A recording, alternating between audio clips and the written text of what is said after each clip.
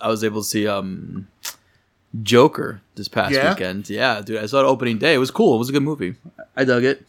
It was fun to see how they would interpret the origins of the Joker into film. We've seen so many iterations of his origins throughout the years based on all the different Batman movies that have come out, and this one was actually pretty good. It was different, but it was definitely a more grounded take on the character. It was more of a study in like kind of madness, honestly. Mm-hmm.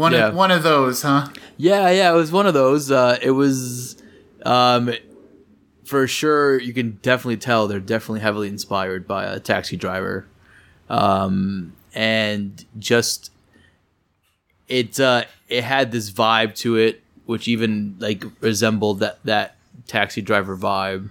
It was dark. It was gritty. Apparently, it was set in like the early '80s, so that would give you a little like hint as to the vibe of the time.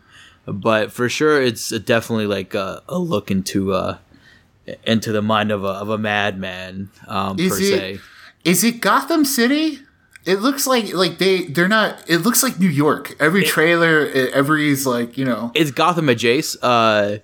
Pretty much. It does resemble New York in the late 70s, early 80s. Mm-hmm. But the description, I was reading an article and they were describing the city and pretty much just saying how this is Gotham before it turned into the Gotham we know.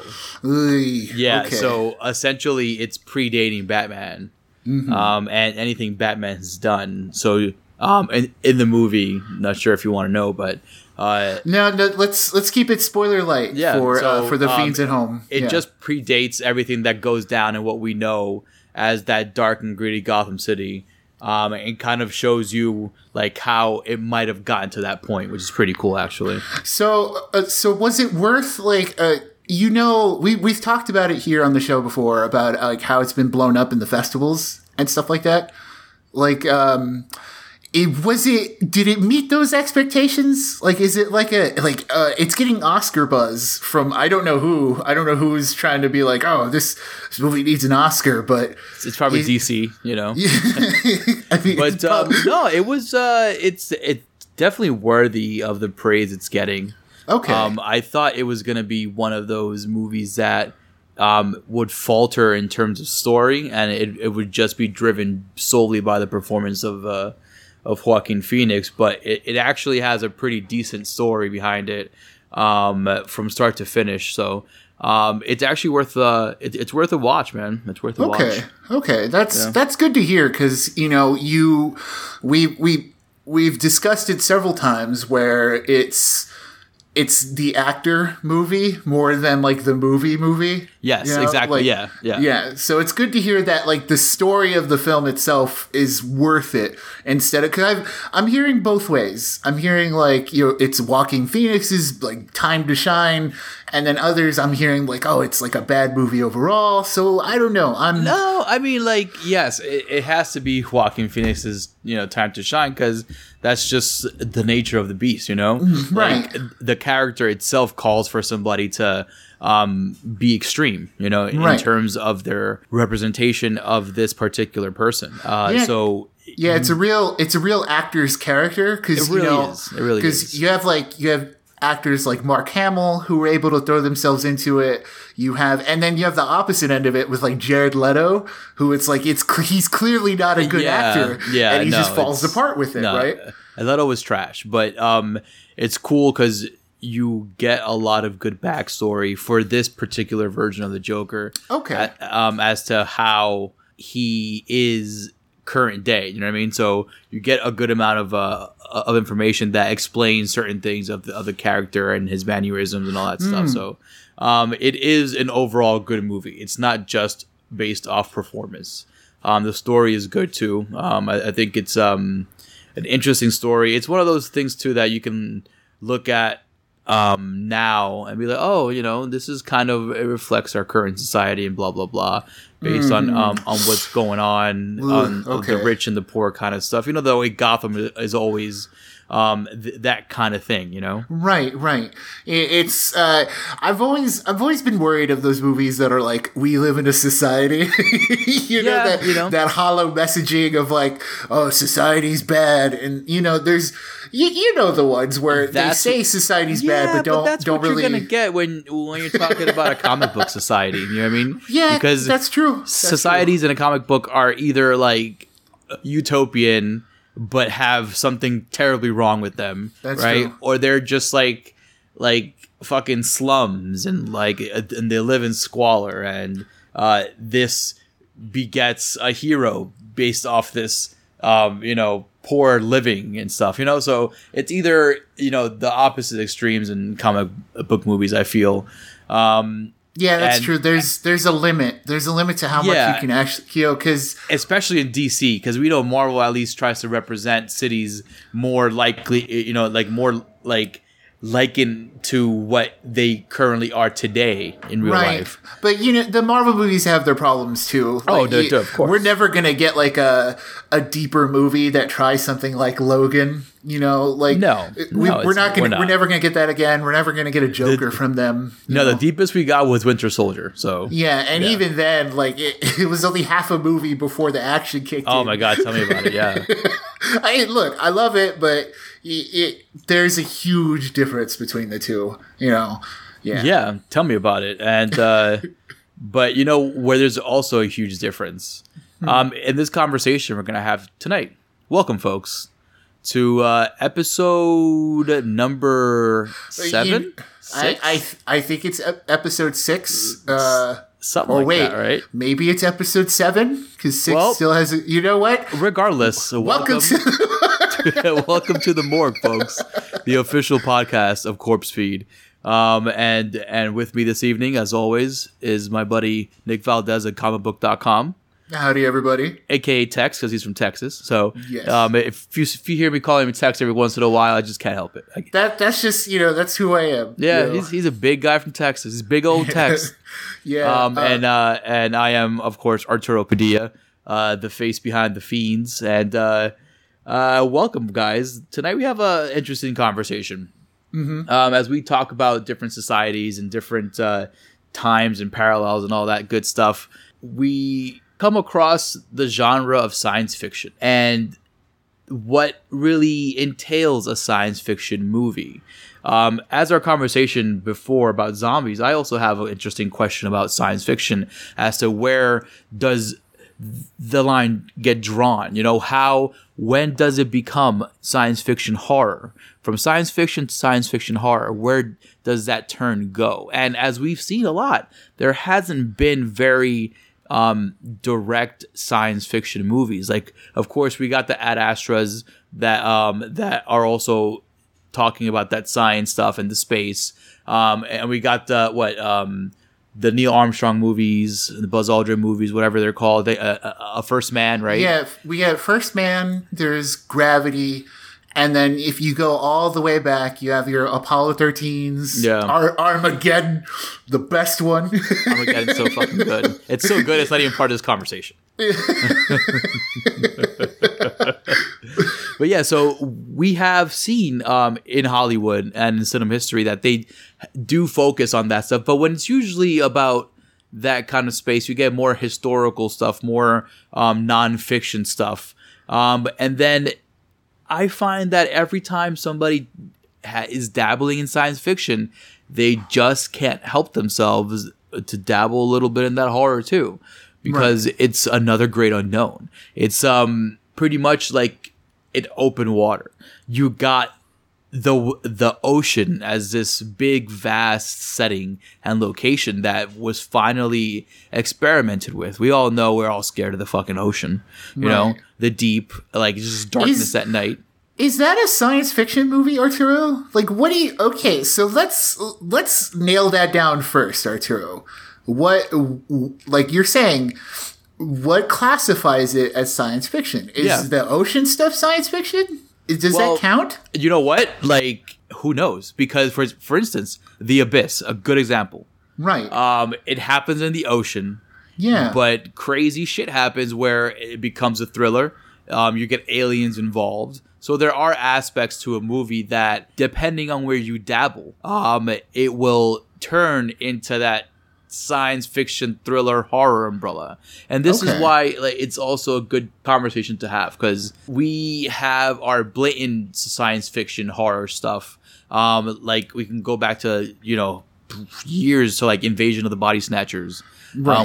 With the pod people, with legit alien invasions like War of the Worlds, and which one else is it? War of the Worlds, and then there's that one with Keanu did a remake of it. The Day the Earth Stood Still? Yes. The Day the Earth Stood Still. So we have these movies that are dubbed as science fiction, right? Back in the day, right? But if we clearly go through the history of those movies that are science fiction, they're clearly in the same realm as horror. Especially back in the day when that pop stuff, the pop culture stuff, and the pop art and everything that was kind of different was always falling under that genre movie umbrella, so movies like them, for example, where they had the giant ants, right, that fell under science fiction, but it was also peddled as horror back in the day with movie and cinema experiences, where you can compare a certain experience in a movie theater to watching a horror movie like The Tingler with Vincent Price, where they would legit try this gimmick in the theater where they would blow air at the people, just like in Disney World, Yeah, the 4D stuff. Yeah, exactly. So they would do the same thing with these science fiction movies back in the day. So they all had this one common theme where it would just be a gimmick. How would we put these butts in the seats to get these people in the cinemas? Oh, let's make these crazy stories from outer space and they're coming to attack. So that's always a thing, right? Mm-hmm. So you have the story where there's an alien that's coming down and he wants to explore human beings, and then there's always a hidden agenda. And these movies, from time to time, they have dabbled and they have crossed the realms of horror, which brings us to the conversation this evening. With movies, for instance, one of my favorites, Event Horizon, and movies like Sunshine. And then we have movies like the Alien franchise itself. We have movies like The Thing and Predator, Attack the Block, Killer Clowns from Outer Space, The Faculty, Terminator, They Live. You know what I mean? We have all these movies that a lot of them would seem as to not be horror, but in this lovely genre that I like to speak about, there are a lot of exceptions, and there's a lot of room for accepting new things. And sci-fi is one of them. I feel that sci-fi has finally fallen in that category. I'm not sure what you think about that, but I think because of everything you deal with in science fiction, it's hard to not make it a genre film, like a horror movie. You know what I mean? There's so many things of the unknown. This is why I bring up this is why I actually brought up Open Water before, because Open Water was a kind of movie that it's, in theory, yes, it seems very simplistic, but nobody's ever done that. I mean, nobody's ever explored the ocean that way and kind of use the ocean as just this big setting and a big antagonist, and that's what space is. This is what a lot of these movies use this they use this unknown vastness as a big antagonist and a big representation of the unknown. So are shark movies considered science fiction? You know what? Why not? Right? Yeah, because okay, so if we're talking Open Water, you have so you have other shark movies. Let's go through the list, right? So there's Jaws, The Shallows, two very good examples of shark movies, and then you have a little bit worse examples like Jaws 2. And Deepest Bluest, right? Deepest Bluest, my head is like a shark's fin. Fucking Deep Blue Sea, right? Yeah. And so... The Meg, you see? Yeah. So that is science fiction then, right? Because, Yes. oceanography or whatever the actual study of it is called, it technically is... What is it? What's the actual name for, like, the science that is? It's like aquatic science or some stupid shit like that. Isn't it oceanography? It probably is oceanography. I probably like nailed it. oceanography, the branch of science that deals with the physical and biological properties and phenomena of the sea. Yeah, see, because, I used to consider them like monster movies, but, Perfect segue. I was going to say, like, if we're throwing, these big old sharks into the mix, something like Godzilla, for instance. Yeah. A definite science fiction, but definite horror. It's a monster movie. So monster movies, in general, if you think about it, monster movies should all be science fiction, but they all fall under this horror umbrella because of what the monster does after the fact. Yeah, and it's more like, I guess origins play into that, right? Because you have some monsters, like you have Frankenstein's monster, which is a scientific creation. Yes. You have the Blob, which is like, yes. The Blob was like some experiment gone wild, I think. Then you have previously mentioned movies like the zombie movies. You were talking Reanimator. Reanimator's literally like the science of making monsters.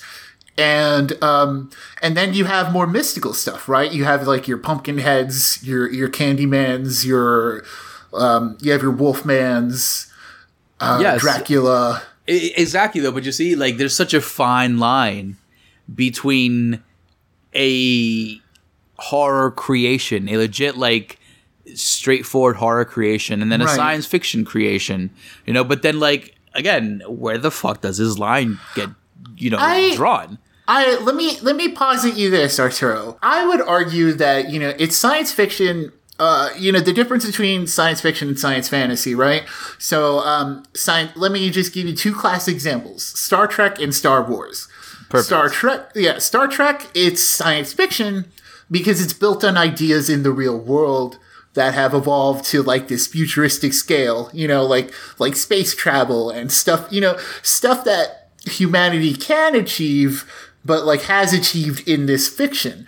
Science fantasy, you have like your Star Wars, which is, you have your space battles and all that stuff, but there's no real logic tying all that together. It's all like, before like the midichlorians and the Force and stuff, it's more magic-y, more like, basically, if you had King Arthur and gave him a lightsaber, that's science fantasy. So, yes, correct. I would argue sci-fi horror is another extension of science fiction where you have something that starts with a logical idea, something that can exist. It's the complete opposite of zombies, which we talked about last time, where you start out with an idea of something. And, it could include zombies as another tangent here where, the infections, you have something that's a realistic idea that gets turned up to the extreme. So, like going back to, you mentioned the Abyss, and the Abyss is the idea of, going so far deep in the ocean, it's unknown, but it's also a thing that could very well exist. Like there's crazy stuff in the water that we don't know. And then you have all your alien movies, which, there's a recent example with like Ryan Reynolds, I think was in it, and where it was like this little, it starts off as like this little parasite kind of thing. They discover some kind of alien life form or something, right? Yeah, and it starts off with was some it called like, Life or something? Yeah, right? I think it was actually called Life, yeah. So it's stuff that, that's why you have like your extraterrestrials and stuff where it's like the allure of it is that, this could exist. It's not so far outside the realm of reality. Yeah. Another good example from way back in the day. I'm not sure if you remember the movie called Fire in the Sky. No. Oh, dude. So, all right. So Fire in the Sky was actually based off, supposed real, life events that happened, where this guy was abducted by aliens, but like the way they put it on film and the way they told the story, dude, it was scary. It was legit a horror thing. And the way they translated all the like abduction, story and how he viewed the abduction and how he viewed himself and the ship and all that stuff. It was very creepy. Awesome. And then one clear memory was when they like stuffed his mouth full of like this jelly or something, and it was very like sci-fi-ish horror and just like very that till this day I remember that. And I used to remember seeing that movie, sneaking peeks in that movie while my parents were watching it, and sneaking some peeks and be like, oh shit, this is fucking wild as shit. And like even till now I remember that specific time I saw that and it was like, whoa, this is fucking creepy shit. But it was obvious. It was an obvious alien thing, you know. Yeah. So where does that leave us with like Event Horizon? Because you talk about memorable images, right? Yeah. Like, so one of the most memorable images of like him holding the eyeballs in his hands, like, I remember seeing that at like 2 a.m. in very much the same fashion as you were just talking about, Arturo. Like it's like Event Horizon is if you guys don't know, Event Horizon deals with this crew who's sent out into space to go see what happened to another ship. And so apparently that ship found a portal to hell. They went to hell. They came back, and the ship brought back some nasty stuff. But that is, again, like even that's kind of sums up a lot of these sci-fi horror movies, though, you know? Right. You get sent out into space to find some shit. You find the shit. And then you find the shit. It's unexpected what happened to this shit you found, right? And then the shit fucking, bites back. So that seems to be the common recurring theme for all these horror movies that deal with space and with aliens. We have, for instance, one of my utmost favorite horror movies and just favorite movies in general, Alien. The crew of the Nostromo, which is usually like a freighter ship. They have no business encountering any weird shit, but because they're the last ship out there in the boundaries of whatever space this company controls, they get sent out to see what the fuck happened to this ship, right? Mm-hmm. They go out to space to find some shit, right? Yeah, and then they found some shit, and that shit attacked inside the spaceship. And from there, we get the iconic Alien franchise. But I feel that all these science fiction movies from back in the day and from now are just, it should just all be clumped up into a nice little horror section because it's, as Star Trek put it, space is the final frontier, and there's so much of the unknown that these filmmakers and these storytellers can grab from that there's honestly a limitless number of ideas that can be originated just from sending somebody out to space. And just think about it. You get on a ship, right, with a bunch of other people, supposedly geniuses, right? You gotta be a genius to go to space these days, right? So these geniuses and yourself get blasted off in a fucking rocket. Right into space, which just getting a rocket off the ground is fucking tumultuous. So you're in space, you finally got rid of that hurdle, right? So this is usually how they do it in movies. They usually get you over that one suspenseful hurdle, which is the actual takeoff of the ship, right? Mm-hmm. Once you get to the takeoff, you're in orbit. In orbit is when you start calculating, what are these, what's the shit that's out there right now for us, right? And from there, like things happen that either affect the crew, or affect the ship, or affect the entire plan or the mission, and usually things go askew or awry because something went out of normal. You know what I mean? Like some miscalculation, or somebody knew something that they didn't say, or somebody like is on the ship that shouldn't be on the ship. So if you it's funny just talking about them. It's like, a lot of them kind of sound the fucking same. Well, and then you have the other group where it's not. You have the other half of the movies where it's not going out into space and finding shit. Exactly. It's the shit finding you. It's the shit traveling in space. Like, I kind of need some break. It's like, I need a little water break. Where's the closest planet with water and resources? Oh, it's space. Yeah, and there's, then you have The Thing, which is I keep wanting to point to as like, my favorites. It's a complicated answer, right? Because science fiction, the more we talk about it, the more I'm like, oh, there's so many I have to include here. But The Thing is the classic example of a thing finding you, and a thing you can't explain. And then you have the remake. But then, all right, so let's talk about The Thing a little bit. Yeah. So let's talk about The Thing a little bit. First, let's get the remake out of the way, all right? The remake is a remake of the original Thing. Of like the book, right? Yes. Not John Carpenter's, but what the predecessor to that one. It was going well until they decided to put their budget into CGI for that movie. And then they completely fucking lost me. But what made it even more terrible was the fucking CGI monster that just like threw me completely out of the movie. Like, I was in it. I was like, oh, this is not bad so far. And then I quickly like was thrown out of it because of the look of that. Yeah, it sucks too, because part of me wants to defend it, because maybe CG wasn't as good, but at the same time, like, CG was good by then. Dude, they didn't even use CG in John Carpenter's Thing. Well, no, like, CG was good by the time the remake was around. So I'm like, I can't even be like, oh, maybe this just the CG budget. But that's what I'm saying. Like, there's no excuse. If the original used fucking practical effects to gain every advantage and to kind of display every kind of action, it was all practical. So now that you got this technology, you know what I mean? Like, do you know what to do with it? You obviously don't. Yeah, that's the thing, though. Like, that's the thing. But you need someone with a vision behind bringing this stuff to life. You need the proper, like, creature creators. You need the proper, like, the people behind the scenes who are actually, like, crafting these things.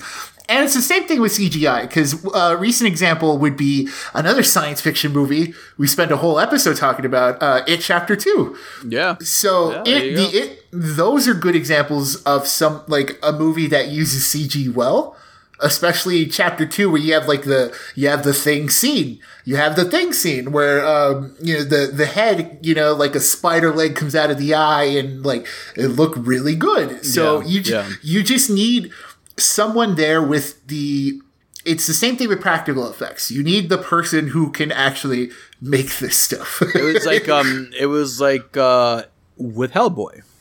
Right. The story was trash, but the actual CGI and the practical effects, it was awesome. Like, they had a good amount of not a good amount, but they were able to mix both mediums very well. Which definitely helped the movie, being that it was so long and trash. But in terms of like the Thing remake, they completely opted to have just CGI. They're like, oh, since we're modern now, let's use CGI. But that kind of took away a lot from the story. Being that the story was, again, because it's a Thing story, you're enclosed. It's a lot of enclosed and confined spaces, and then you see this computer generated monster, and it doesn't look good. Because it doesn't look good at all. It goes back to the appeal of sci-fi horror, right? Where it's based in real world logic, and if a CG monster doesn't look real enough, then it's gonna fall by the wayside. So a good example of that is like the Terminator franchise. Yes, which started out with practical T-800s and even when it used CG back then, like for the T-1000, that looked incredible in terms of like but also you said this before, I think on a previous episode, where it's just, it might have been the magnetism of the actor behind it, but it all just worked together, and there was a clear vision compared to what was it, Terminator Genesis? Oh my god! Where it's like it's a completely CGI Terminator and completely like CG everything, and it's all just kind of a mess, Yeah, and adding to that, one could just say, oh, but if you look at the Terminators now from back in the day, it looks kind of shitty. But it's like, yeah, but in the scope of the movie, it matches the tone. You know, like the T-100s, you see them look a little wonky, a little like animatronic and stuff like that. That's because they're supposed to be this robotic, kind of it's supposed to be inhuman character. Exactly. Yeah. And it moves like an inhuman, character, and you don't need it to be fluid. A lot of mistakes with the Terminator's post T2 was that it was that the T-1000s and the bad guys, the bad robots, the bad Terminators, they were just too much. But it was all fluff, it was all fluff. There was no substance behind it. Like when James Cameron brought us these T-100s and T1 and T2, it was they were serving a greater good. These T-100s were pawns in this bigger game that Skynet was playing in order to kind of pretty much bring the extinction of humankind, right? But then these other Terminators are sent into the present, looking all nice and shiny, looking like hot chicks and shit, right. And like handsome dudes, and like for what? There's no life behind those things, and it really translates. When you go see those movies, you see these fake things, and it doesn't help the story, especially if the story is already trash. The right. CGI is not going to help it out. It's gonna accentuate all the bad things of the story if it's not done properly. So this is why it's very important when you're getting into something like The Thing, for example, where the original was full of practical effects, and now you have now you have this budget and all these types of different mediums available to you, and then you just fucking, shit the bed with this right. crappy CGI. It's very disappointing. You know what I mean? Yeah. We just talked Terminator and how it kind of fell apart. Have you seen it? Like, is there a science fiction horror franchise that's kind of managed to stay afloat, stay up there? Man, that's a good question. It's a very, very good question. But in my opinion, none.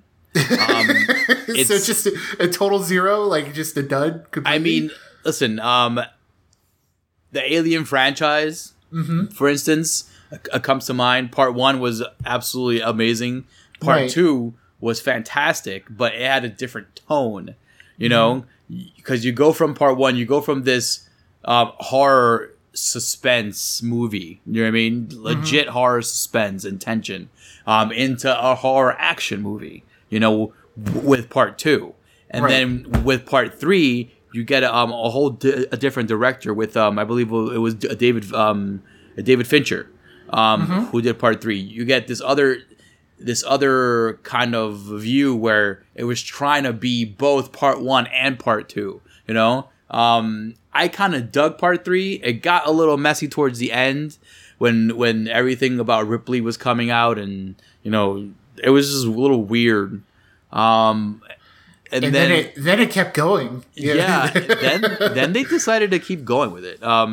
They brought Alien. What is it? What was it? Resurrection. Yeah, it was Resurrection. Then you have the versus Predator movies. AVP, yeah.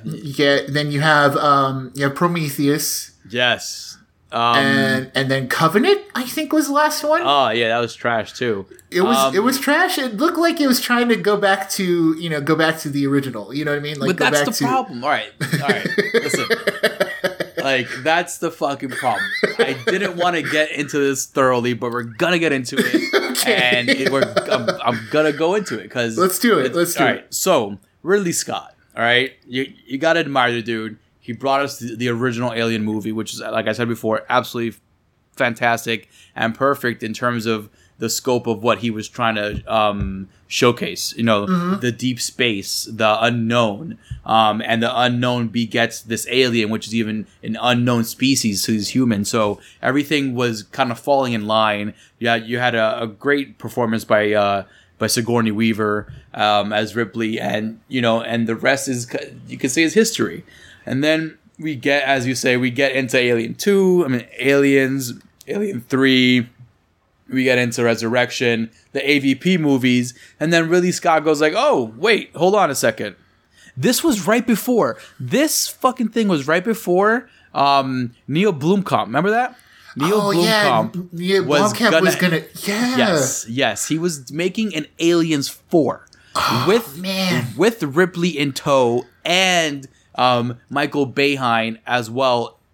It worked into the script. Yeah, and then there was this concept art of Ripley in like some like cool alien like xenomorph armor shit.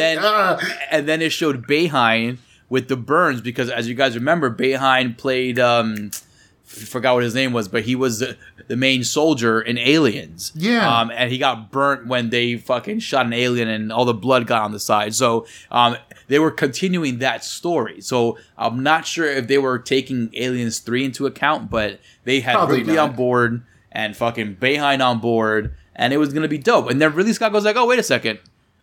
I kind of want to go back into my universe, right? Like, really, dude? Like, all this time. Yeah. All this time, and you did Gladiator, and you did fucking that movie with Orlando Bloom that was really long and boring, and some other movies in between, and now you want to go back into the Alien universe and give us Prometheus. All right.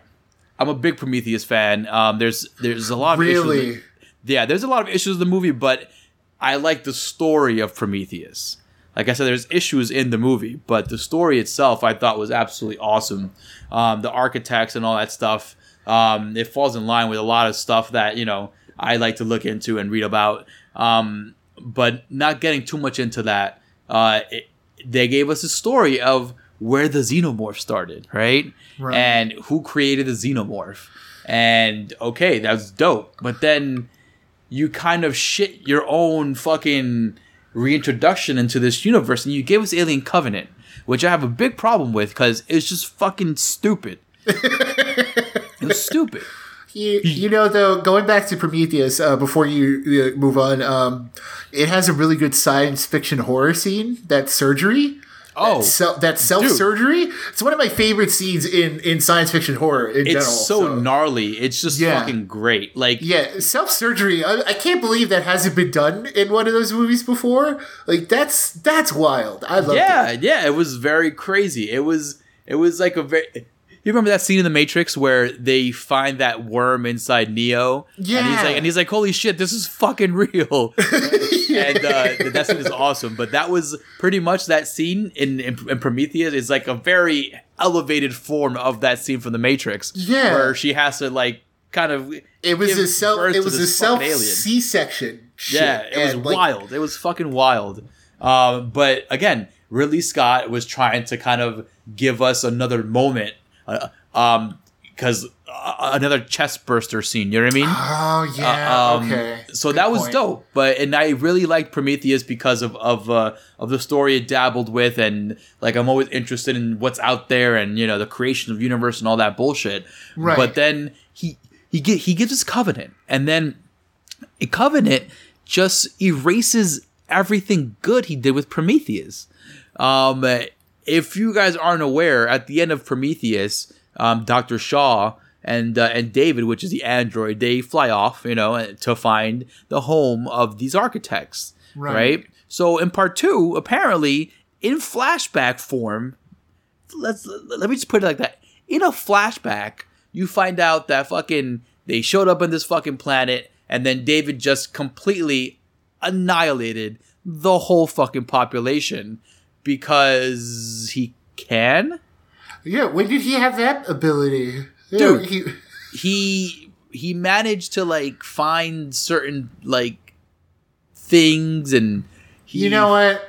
It doesn't matter. Arturo. It doesn't. It really doesn't, because you just shit the fucking franchise. Yeah, because that's literally them wiping the slate clean and trying to reboot their own reboot. And then what was fucked up is that it was a Ridley Scott sequel, so Ridley Scott directed the sequel himself. And right, it was him, right? Wasn't it Ridley Scott who fucking did this movie, right? Yeah. So he directed and produced it, and he didn't write it, dude. Which is even more of a headache. He's not the source of the original story either, according to the listings. He just directed. And isn't it like the original guys? Wasn't it the guys who wrote Game of Thrones or whatever? Benoff or whatever. No. That's a completely different. Like, we're not opening that can of worms here, Arturo. Oh no. Not especially not in the science episode. No, but that is a good example of just like losing your touch with everything. Like, you completely just shit your whole franchise instead of just like reaching out. For instance, with the new Halloween that came out last year, right? They reached out to John Carpenter, like, yo, listen, check it out. We got this cool story. We want your blessing. We want you to be involved. You know what I mean? We want to know that this is a good direction for this story, right? Perfect. And Carpenter was like, you know what? This shit's fucking great. Let's do it. And that's a director who, I'm just gonna put it out there. He doesn't have the ego, he was like, hell yeah, and then he contributed his music. He liked the idea. He was like, oh, do this. He offered advice, but it wasn't like, it was clear that through interviews and stuff that he wasn't so like pushy. Exactly. He was there to be like, be the guy, the expert. He was there to be like, yo, you should do this. And he was the consultant. Yeah. He was the consultant, and this is what Ridley Scott should have done with his Alien franchise. If you wanted to revisit it post Prometheus, great. Like I said, I'm not upset about Prometheus being out there, but I am upset about its sequel and the fact that there could have been a lot of directions that one could have gone with this Prometheus thing. It could have gone to a different, like a whole different fucking level of like just thought process. It didn't go that way. What do you think of the buff white alien design? What do you think of that?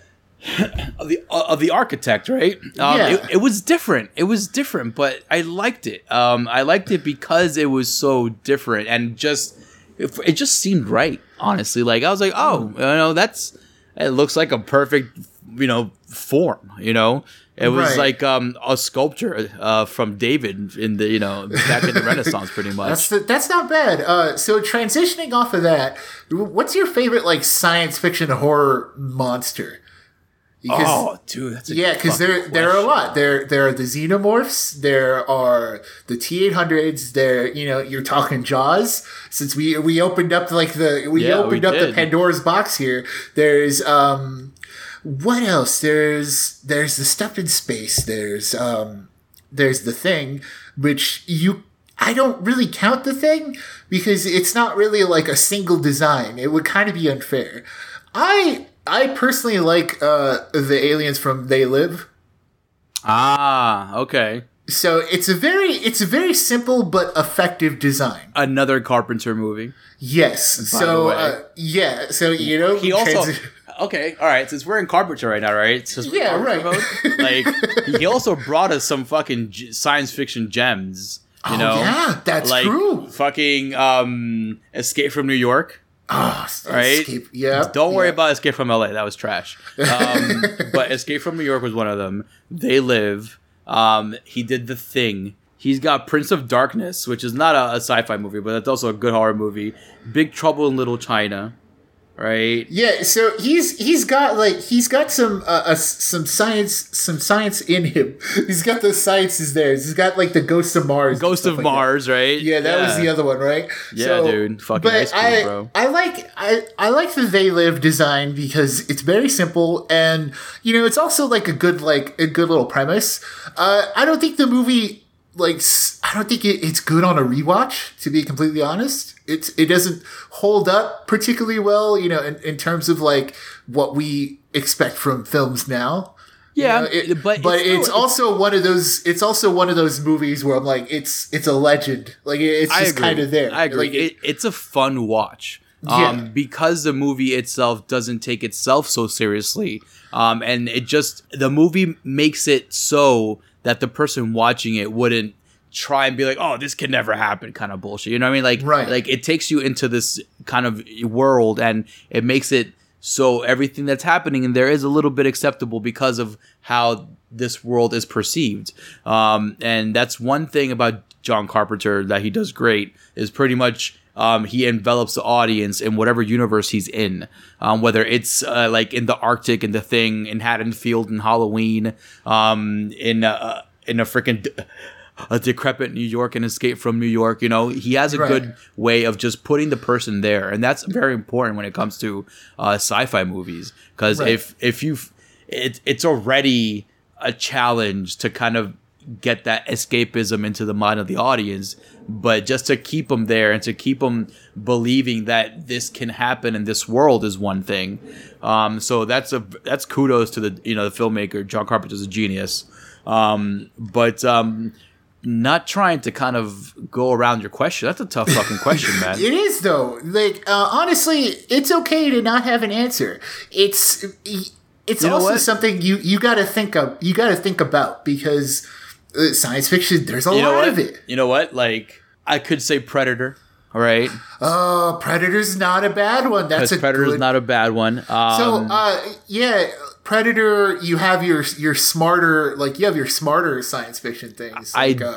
But I'm gonna have to, just for now, since it's up the top of my head, and since I have a little list in front of me, Slither. I love the worms and the gooey blob like aliens from Slither. I love how they come to this world, right, and they take over this dude. This guy, what's his name? He's in fucking everything. Michael Yondu, Roker? Right? Yeah, Roker. And then they have this hive mind going on, which is very cool. Like, if you can execute the hive mind premise, it usually works out if you can execute it. And they did a good job with this one. It was a fun movie, but then this alien was just so gross. Everything this alien attached itself to was just absolutely disgusting. One very good imagery from that movie would be when there's this chick about to take like a bath or something, right? And then there's the worm slithering in the water, right? And it's like it just jumps in her mouth. She sees what these aliens are all about, and then she just grabs it. And she has these long nails, and she's able to pierce this slithering alien. She pierced the body completely, to kind of squish it, and it's just like, oh man, it was great. It was so good, man. And they have a lot of good body horror in that movie because of that. It's funny. They are able to completely take this movie into like a wild like ride, but it's so fun within the movie that you don't lose that like, oh, this is such a bullshit kind of thing, Right. Yeah, like good alien invasion movies are like that too, where like I've always loved the concept of them taking over people and just kind of living among, because then you have people, man. Yeah, you have what's the pod people? I'm blanking. Invasion of the Body Snatchers. You have Body Snatchers. You have Animorphs. Oh yeah. They have little aliens. That's the whole war. Then you have then you have the Faculty, which was. The Faculty is my favorite example. The Faculty is like Slither at Jace, dude. Yeah, it's the proto Slither. Yes, absolutely. This is what begot Slither, probably. Yeah, dude. and then we had great showings from what? I'm blanking on his name. Fucking Josh Hartnett was in there. Yeah, you got Josh Hartnett. You have Frodo. Yes, you have Frodo. You have Jordana Brewster in there. Yeah. Oh, right? It's such a it's such you got like Usher, right? Yes. Like, you got John Stewart's in there. Yeah, and he gets stabbed in the eye. Yes. It's just one of the... Yeah, dude. It's a hidden gem. Yes, yeah. That's one of the few... That's Robert Rodriguez, right? Yes. Yes. That's one of the few MTV generation movies that actually turned out to be fucking just good and stands the test of time. Because those MTV movies, there's only two that I recall that will forever be awesome, and that's Varsity Blues and The Faculty. I would argue Scream, but that's another day. You know what, though? I don't think of that. You're right. That is MTV generation. But the minute I think of Scream, I think of Wes Craven. I don't think of MTV. So that's why. But you are correct, though. Because it's that disinterested, it's that disconnected 90s teenager. That's 100% MTV generation, too. Yeah. Oh, man. Then there was a lesser version of that, a lesser version of The Faculty that I really like too, Disturbing Behavior. Oh, dude. Yes. I snuck into that movie. Yeah. When I was like fucking 14. I was like, I had to see it. I had to see it. It had fucking what's her face, Joey from Dawson's Creek. Yes, right? yes. And Katie Holmes. Katie Holmes. Yeah, and I was like, oh, it's got to be a decent movie. Katie Holmes is in it, right? Dude, and I love that movie. It's so like, then you have. It's a common trope now where it's like you have the kid who was like your ally the whole time.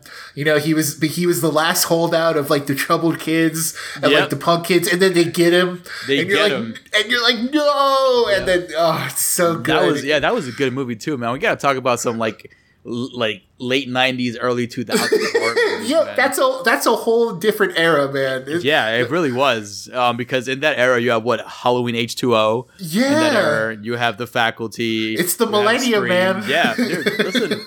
There are some gems in there. And unfortunately that's the same era of the parody too, which is unfortunate.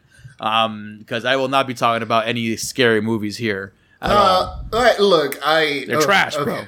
Okay, I'm not going to open up that here, especially not now. Yeah. Not during the science fiction episode, right? But but yeah, dude, like there were a good bunch of movies that took this alien invasion thing and just rolled with it, dude.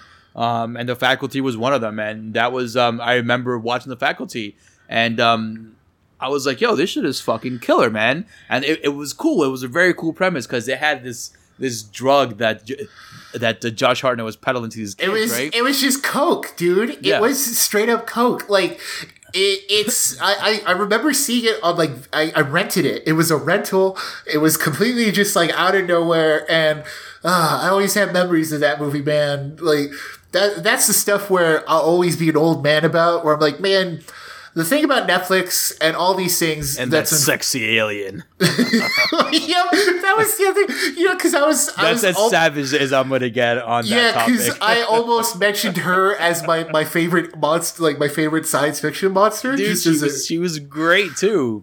But then, like, they kind of lost me a little bit in her final form.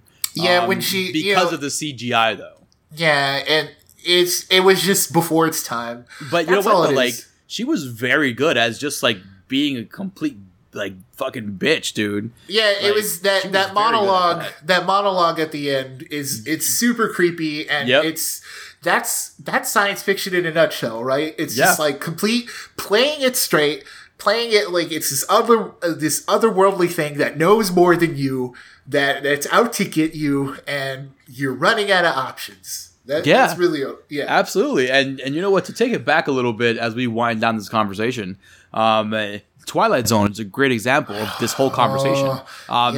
It just, every single episode, it towed the line between, science fiction and horror. That is a perfect example of why we're having this conversation, because they blurred the lines so much so that I myself consider science fiction part of the horror umbrella and the horror family, just as I consider thrillers now under that same umbrella, because of just the stories involved and how the stories were written and given to the audience. Twilight Zone was definitely an originator of that style, and that's a great example of how these two genres meet and marry perfectly and have babies. And we get Faculty out of there, we get Event Horizon, we get Sunshine from Danny Boyle, we get fucking Invasion of the Body Snatchers, we get Killer Clowns from Outer Space, right. We get everything, and a lot of that has to do with the greatness of Twilight Zone and how they were able to tell those stories and meld those topics together. But back to my favorite monster from Slither. It's tough to find one that you like so many, because one of the best things of this genre bending kind of franchise and movies are just the originality that they can have with their creatures. And you see some wild shit watching these fucking movies. Like, for instance, in Sunshine from Danny Boyle, you get a monster made from the power of the sun, which was like from Superman 4, The Quest for Peace.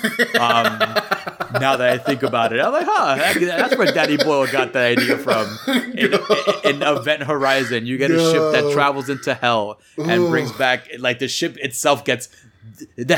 That's how crazy hell is. Hell is so fucking wild that a fucking spaceship got possessed, bro. That's how wild it is in hell. What a good movie too. It really is, dude. And then you got like Invasion of the Body Snatchers, which spawned the remake of itself, Invasion of the Body Snatchers, with Jeff Goldblum and Donald Sutherland, which was really good. And then that spawned Invasion with Daniel Craig and Nicole Kidman. And then you have post-apocalyptic movies that are kind of, you have Omega Man. Omega Man. We have He Is Legend is one of them as well. He Is Legend. I Am Legend, the one with Will Smith. Yeah, that's the one I'm talking about. He Is Legend is a band. My bad. I Am Legend. Yeah. You have iRobot. He was in a lot of I movies. Will Dude, Smith. You also have like movies like The Fly, for example. There are too many. Yeah, I know. And it's especially from back then. The Fly is this concept where a fly DNA, human DNA get mixed up, and just some wild, crazy shit. The Jeff Goldblum version, they bring you this wild design for the Fly, and it just looks fucking wild. But like I said, good. Like with all these movies, it's cool because you have a lot of original ideas in it. You have a lot of bad ones. You know what I mean? Of course. But you have a lot. You have some gems that are just like, oh shit, this is really fucking good. But this is why we have this conversation, to see exactly what fills what spot. Like tonight, we found out that we should put fucking killer shark movies in this genre because of how they're made. Like, for instance, Jaws can be kind of on the fringe because there's nothing really going on with Jaws. Yeah, it's more of like a character drama, a natural disaster kind of thing, you know? Yeah. But like the Meg, for example, this prehistoric ancient shark, how the fuck is it still alive? That's thrown into there. And then you have Jurassic Park, dude. I was like, when we start opening it's what's that metaphor that people use? A Pandora's box, right? Yeah, it's you open it up and then you just keep realizing how deep it is and how much shit is actually in there. You're like, holy shit, dude! Absolutely, man. And then what you get, like Tremors is part of that because that's a monster movie. Tremors, so like all monsters, pretty much. Going back to Frankenstein, as you said, Frankenstein itself is science fiction. Yeah, as long as it's not like a magic thing. It's a fucking scientist building a human being that doesn't go correct. You know what I mean? Right. So, it's like you said, we opened up this Pandora's box and realized that there are a lot more things that we should be calling science fiction horror. Like shark movies and Jurassic Park, because they're monster movies. Monster movies belong in this category. Godzilla, right? Is a great example of that. Anything that has a monster like coming into our realm, like Cloverfield, anything that has a monster growing inside the earth, that's all science fiction horror, man. And I'm just glad to have this little conversation, just to kind of see where we stand, and just to realize exactly how much fucking content there actually is out there. Yeah. And this is why I love horror, people. This is why there's Corpse Feed, because of all the little nuances and all the details that fall under the horror umbrella. All the offshoots, all the little like indie offshoots, all the cult movies. Everything at the end of the day that's great in this fucking world falls under the horror umbrella, in my opinion. And that's why we have Corpse Feed, people. I'm glad you guys joined us in this conversation about science fiction horror. And as always, check out our our socials. Go to the Facebook on Corpse Feed. Facebook is popping right now. It's great, especially for Halloween. The Instagram is going crazy on Halloween because I'm putting out I have a mission. I'm watching one horror movie every night until Halloween, and I'm posting. I'm creating posters for these fucking things and sharing that with you guys. And I hope you guys are also enjoying the season. It's unfortunate that, like we spoke about this before, how they don't give as many horror movies they used to, like back in the day. We have to go out and search for it, but just go out there, watch a scary movie, watch some Twilight Zone, watch whatever you can get your hands on. It's that season, and it's none better than watching scary movies in October, man. And again, thanks for joining us. This is Arturo Padilla with Corpse Feed, with my main man, Nick Valdez of comicbook.com. Thanks for listening to The Morgue, guys. And remember, it's a scary world out there, but we're here to walk you through it.